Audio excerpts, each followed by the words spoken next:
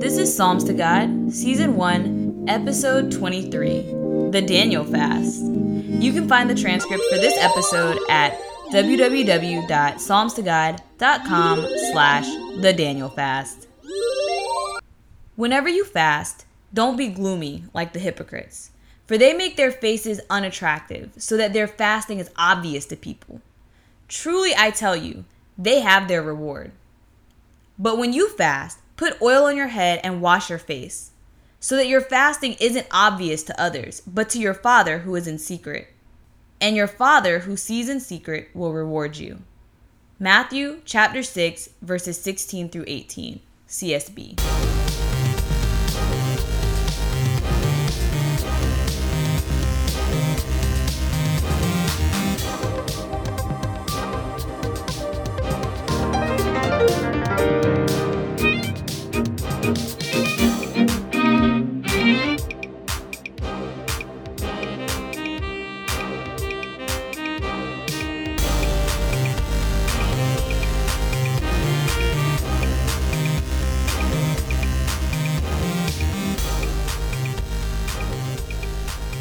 Hey guys, welcome back to the Psalms to God podcast. Today I'm going to talk about fasting. Fasting is a topic that has recently fascinated me. Growing up, the church that I attended did not talk about fasting. The churches that I was ping-ponging between and visiting, I never ever heard anyone say anything about fasting. I never saw anybody fast. We didn't really dwell on the passages in the Bible where people were fasting. And so it was never something that I associated with my walk with Christ. When I went to college, I had a teacher who was Muslim, and that was the first time I really saw somebody fast because in Islam, they have Ramadan, which is a month where they do an intermittent fast for the whole month where they can eat at night, but they cannot eat while the sun is up. And so that was the first time I ever saw that form of fasting or anyone like purposefully fasting. And, you know, then I had friends in college again who did Lent. That's a whole nother topic in and of itself. But even then, the one time that I went along with them and was like, sure, I'll give up this, it was more so because somebody said that I couldn't do it. And I just wanted to prove to them that I could. It had nothing to do with a relationship with God. It wasn't like, oh, I'm leaning on God. I'm praying on God. Every time I want this, I'm going to pray or I'm going to think about God or memorize verses or like there was no spiritualness about it at all. It was, look, you're not about to tell me what I can and cannot do. I'm going to prove you wrong. It was extremely self-motivated. And that's not how fasting is supposed to work. Not from a religious standpoint, not from a godly standpoint. And it was out of college when I first saw somebody who did like what I would call an extreme fast or a full fast where they were abstaining from everything but water, or even the times where people are abstaining period, like even from water.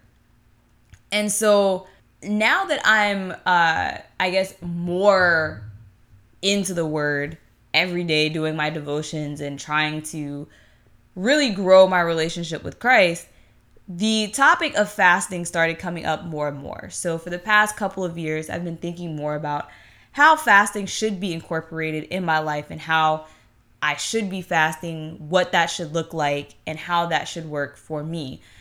Because everyone's fasting life will look different. There are different types of fast, as I mentioned, and there's also different reasons for fasting. So, for instance, in the Bible, you see that Jesus fasted. Obviously, he did a all but I think he had water during his fast.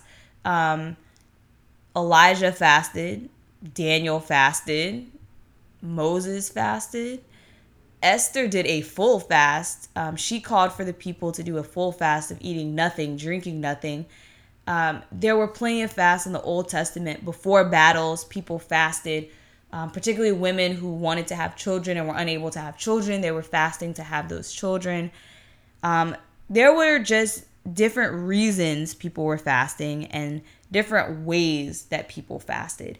And what I found, particularly in this past month, is that your fast has to also match the way you are. And what I mean is, when you're fasting, you're giving up things that you love or things that you desire in favor of spending that time with God.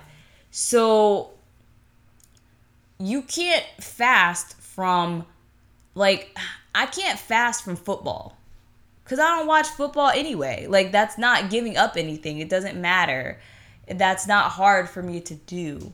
And so when you think about it, even in terms of food, it has to match what you're used to. Like, you have to actually be giving up something that it's hard for you to give up, for the fast to actually be an efficient fast. Now, with that preface, I want to talk about the Daniel fast specifically because I just tried it in the month of May. And this is actually one of the problems that I think I had with the Daniel fast. So everyone raves about the Daniel fast. It is supposed to be a very grand experience, and people at the church that I attend now say wonderful things about it. So I decided that I wanted to try it.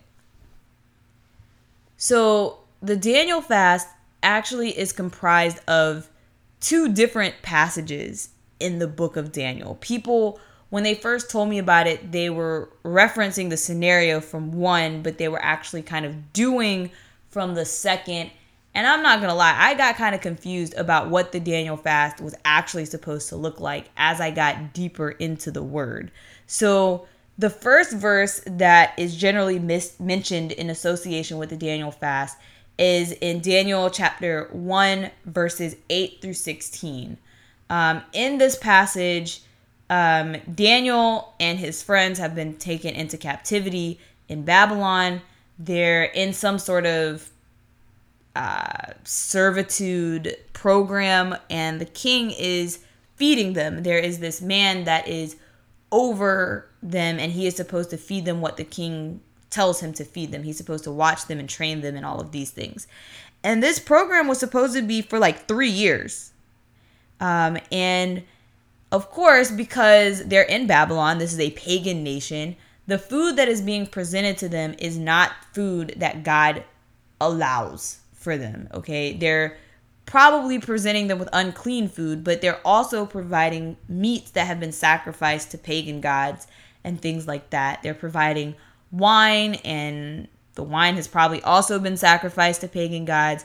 And there's a lot of things that God would have condemned or had condemned that they, as Israelites, were not supposed to be partaking in.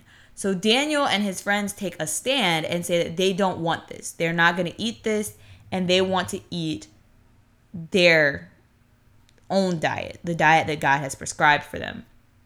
And so the person who's in charge of them is not really sure that this is a good idea. He doesn't want to get in trouble, and he thinks that if they do this, that they're going to look sickly and that they're not going to perform as well as the other people who are all of the same race. And I'm saying race with quotation marks. You guys can't see my hand because it's really like a bloodline, a lineage, if you want to call it a race, I guess.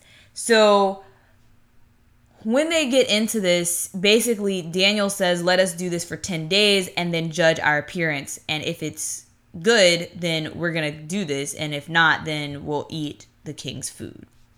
So that is how that fast began. So they did not have the wine. They did not have the meat. They had vegetables. So this is the first definition of the Daniel fast. Vegetables. Vegetables with no wine. So this is one definition. Now, also for time duration, this 10-day period was the test for the overseer to say yes or no. But the ask was that they never had to consume the king's meat or the king's food. So I'm pretty sure that this was actually for the full 3 years that they were being trained, not just for the 10 days. Because obviously, when everything happened after the 10 days, they showed to be better than the others. And interesting side note before we talk about the second passage. When I started the Daniel fast, because I started the Daniel fast this May, it actually overlapped the time period that some of the people at my job are celebrating Ramadan, because I have a lot of Muslim coworkers. And so I was talking to one of my my friends, my coworker at work who is Muslim, and I was telling her that I was going to be doing the Daniel fast at the same time that she was going to be doing Ramadan. I actually started earlier and ended earlier, but we were talking about it, and she had found this article of a peer-reviewed journal article that I will link in the show notes, where they were studying these types of fasting and religious fasting and how they affect the body and what benefits they have. And it was interesting because she was talking about how they didn't really find a conclusive thing about Ramadan, specifically intermittent fasting, because when you do intermittent fasting, yes, you have this period where you can't eat, but there's no restrictions when you can eat. So when you are allowed to eat, you can eat whatever you want to. So you could not eat anything all day, and then at night you could cram down some fried chicken, some French fries, some Oreos, a bunch of soda, sugary things. Like, you could be eating things that are horrible for you, and that could do you harm. Or you could eat things that are good for you. It really just depends on the person. So it could be a good experience or a bad experience. But in this article, they actually found several health benefits to the Daniel fast, because you are restricting what you're eating the whole time. And so I thought it was really cool. I wasn't really surprised, because obviously God set this fast as an example in his word. It's something that he told us to do. And if you truly believe in the Bible, then you know that everything that God tells us to do is for the good of our body. And obviously, I already knew that Daniel did this fast, and at the end, he was better off than his peers. So clearly, the Daniel fast has benefits. But science is agreeing with the Bible, so there's that. The second passage in Daniel that people cite for the Daniel fast that's slightly different, and probably why people have different definitions of the Daniel fast, is Daniel 10 verses 2 and 3. So he says, "In those days, I, Daniel, was mourning for 3 full weeks. I didn't eat any rich food, no meat or wine entered my mouth, and I didn't put any oil on my body until the 3 weeks were over." So this is where people get the 21-day Daniel fast. And so people, there are different translations of this passage, well, of the Bible in general, but specifically for this passage, what's said here is different in different translations. So this was the Christian Standard Bible, the CSB. And here it says he didn't eat rich food, which would people generally assume to be like sugar and things like that. Somehow that has morphed also into like processed food. I guess processed food is considered rich food. I would consider processed food maybe more like poor food, but hey, okay. And obviously the no meat, but then it says no wine. So that's, people obviously assume that to be alcohol. But there are verses that I think it says he only consumed water. And so there are people who say that you can only have water. So I saw some people were saying like you can't even have tea, even though tea is just water with leaves in it, which leaf is technically a sort of a vegetable. And then, of course, you don't have like dairy and milk, which I guess falls under rich food. Dairy and eggs, not dairy, milk is dairy. I guess that falls under rich foods. And then, people abstain from, I guess, like I said, processed foods, white rice, white flour, all of these things. And so what I saw at people defining to actually be the Daniel fast was different for different people. And so because I was like, okay, I'm going to read the Bible, I'm going to see what it says, what I think it says, And then I'm just going to pray, and me and God are going to come to an agreement about what I'm actually going to fast from. And so up front, it was just like, okay, these are the things that I think Daniel said he was fasting from. This is what I'm going to try. And that's what I went for. Now, that being said, before I talk about the experience and what was good, what was bad, and all of that, I want to point out this last statement from Daniel 10 verse 3 that said, I didn't put any oil on my body until the 3 weeks were over. When I first read this, I was reading, so I have a study Bible, and then I have the Bible that I use for the podcast. I have a lot of Bibles, okay? Because I like to read the different translations. And of course, on the podcast, I usually read to you guys from the CSB because it's easier to speak because it's closer to our modern English. But I grew up in a King James only church. So there's something about the King James version that just speaks to me. So generally when I'm studying for myself, I read the King James version. And the King James version here says anoint. And y'all, I didn't pay no attention to the word anoint because I'm like, oh yeah, anointing, like, oh yeah, they used to anoint themselves in the temple and stuff like that. And in the back of my mind, I knew that they used to put like oil on their heads and things like that. But I didn't pay that any attention. That didn't seem like something I ever do. I don't ever anoint myself. So that's not something I need to worry about. But at the end of the fast, when I was getting ready to do this podcast and I was looking at the CSB and it was like, I didn't put any oil on my body. I was like, wait a minute. Y'all, every week I wash my hair and I put oil in my hair. So I didn't do this part of the fast at all. Just putting that out there. And so if I ever do this again, I might have to reevaluate how I do my hair. And then there's another translation. I can't remember which one it is. I will link it in the show notes. They actually said lotion. They didn't put any lotion on their body. Y'all, I'm black. Not putting lotion on my body. Like, Jesus said, don't go out looking like a hot mess while you're fasting. You should look happy and pleased. If I don't put any oil in my hair and I don't put any lotion on my body, I'm gonna look a little crazy. I think, maybe, I don't know. Maybe if I consume the correct amount of water, I will be okay. I don't know. So this is something for me to investigate in the future. And I definitely think that those things definitely would have been game changers in this fast. It would definitely made it more difficult, is what I'm saying. So in the future, I want to actually adhere to that part. Now, back to the fast itself.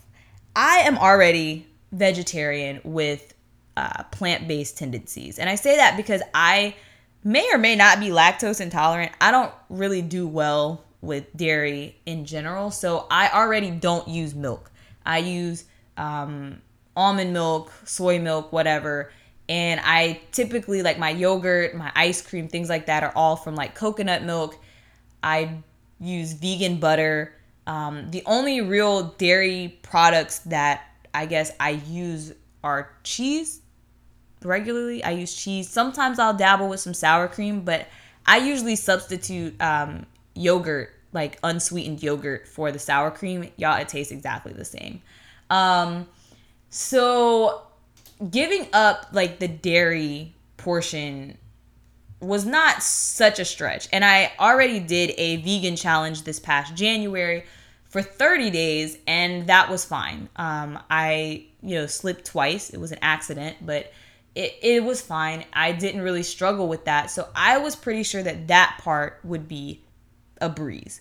The part of the Daniel fast that I thought would be the most difficult is the not having sugar, not having processed foods. Fried vegetables do not count. Like, you cannot have fried vegetables according to someone. I guess that's considered rich food. I'm not really sure. Like I said, I wasn't really sure where some of these rules that people were setting were coming from.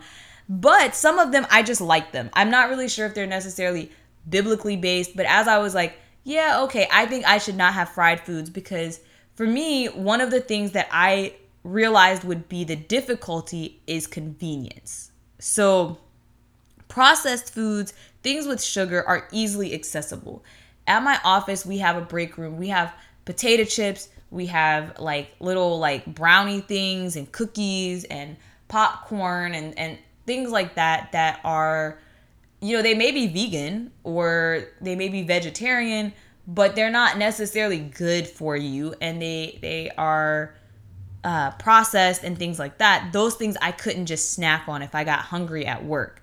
And what I knew that I would default to is there's a burger place behind my job, and I was like, I would just go and they have fried green beans and they have fries. So those are vegetables. That's a potato and a green bean. And I was like, I will definitely cheat by just going and getting this fried food. And so I was like, I'm going to adopt this, whether this is part of the biblical definition or not. So that, like I said, that was my concern. You can't have sugar, you can't have processed food, et cetera, et cetera. And so I was like, this is where it's going to be hard.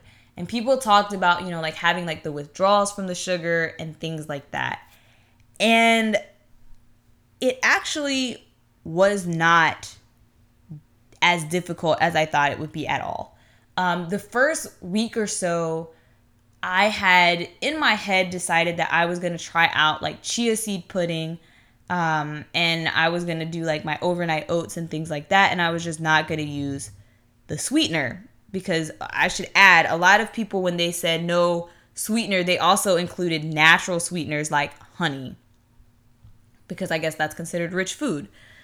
Well, y'all, okay, chia seed pudding and oatmeal do not taste good without sugar. I'm just going to put that out there, all right?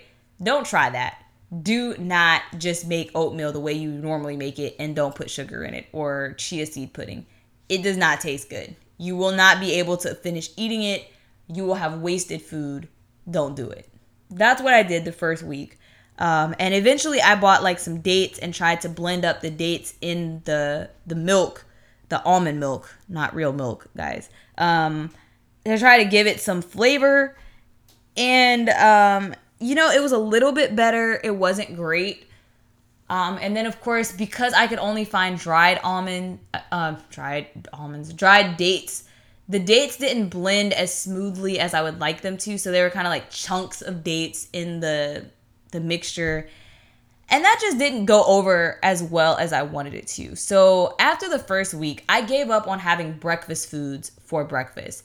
And I switched to this like potato thing. And so what I would do is roast potatoes and roast some veggies, and have them together.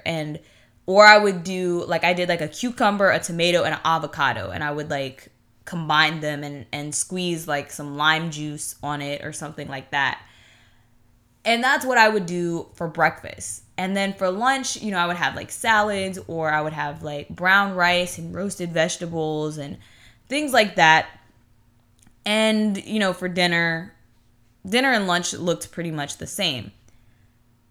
Well, this isn't really an extreme departure from my normal diet, guys. What I realized is that I don't know if I actually don't eat that much sugar normally, or if, I don't know, like it just, as I got into the routine, it wasn't that different. The only thing is like, okay, I'm not going to go to Pieology and grab a pizza because I can't have that.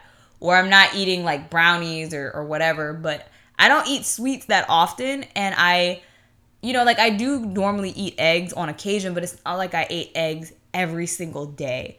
I did miss juice. I will say that. I like grape juice. And so I was a little annoyed at only drinking water. I did not consume tea because I know myself, and I know that drinking just water is a challenge for me. And I thought like if I was drinking tea, it would be easier. And so again, like I said in the beginning, fasting is about giving up something you love. So, it has to be meaningful. So I did try the full, just water. And I think that because it wasn't that much of a departure from my normal diet, it did not have as profound of an impact as I thought it would. Now, I'm not going to say nothing changed in my spiritual life. If you follow me on Instagram, if you don't follow me on Instagram, you should, Cherie.Hughes. I started doing Testimony Tuesday. I got back to the whole idea of sharing testimonies about what God is doing in my life. And that's something that I used to do that I had stopped doing. And I felt like, I was a little bit, I guess, more distant from God. So I felt like I got more energy. I did get more energy. I did feel more energized in my spiritual life. So that is a thing, and that was a good thing. But in terms of like just feeling really different, or having to stop and pray because I'm having a craving for this food that I've given up, that didn't happen for me. It really wasn't difficult because it wasn't that far from my normal diet. One of my friends is about to embark on the Daniel fast. She also has a podcast, Girl Talk with Fo. She'll get your finances right. She is thinking about doing just vegetables, as it says, just vegetables in the beginning. I think that, of course, there's always the question, do you count a fruit as a vegetable? But I do think that perhaps if I do this again, I may have to cut out like grains and things like that to try to make it more challenging.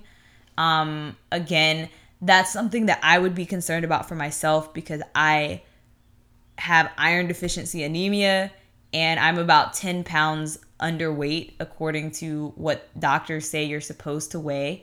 So I would be cautious of what I actually fast from because I need to make sure that I'm getting the right amount of protein and nutrients and iron to, not cause health problems. So I would have to do some research before I actually try that.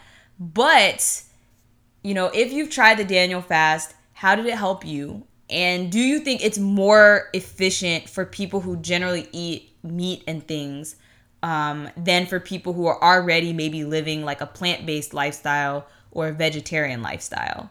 Also, definitely pray about fasting in general. Maybe God is calling you to do some fasting. Like I said, it doesn't have to be food. Maybe it's something else. It's definitely something you should think about incorporating into your life. Definitely remember that the point of the fast is to get closer to God. So you should be praying throughout the fast. And let me know about your experiences and what you want to try and what you have tried, how it worked for you, and what blessings it brought into your life. Thank you guys for tuning in. I will see you guys next time. Bye.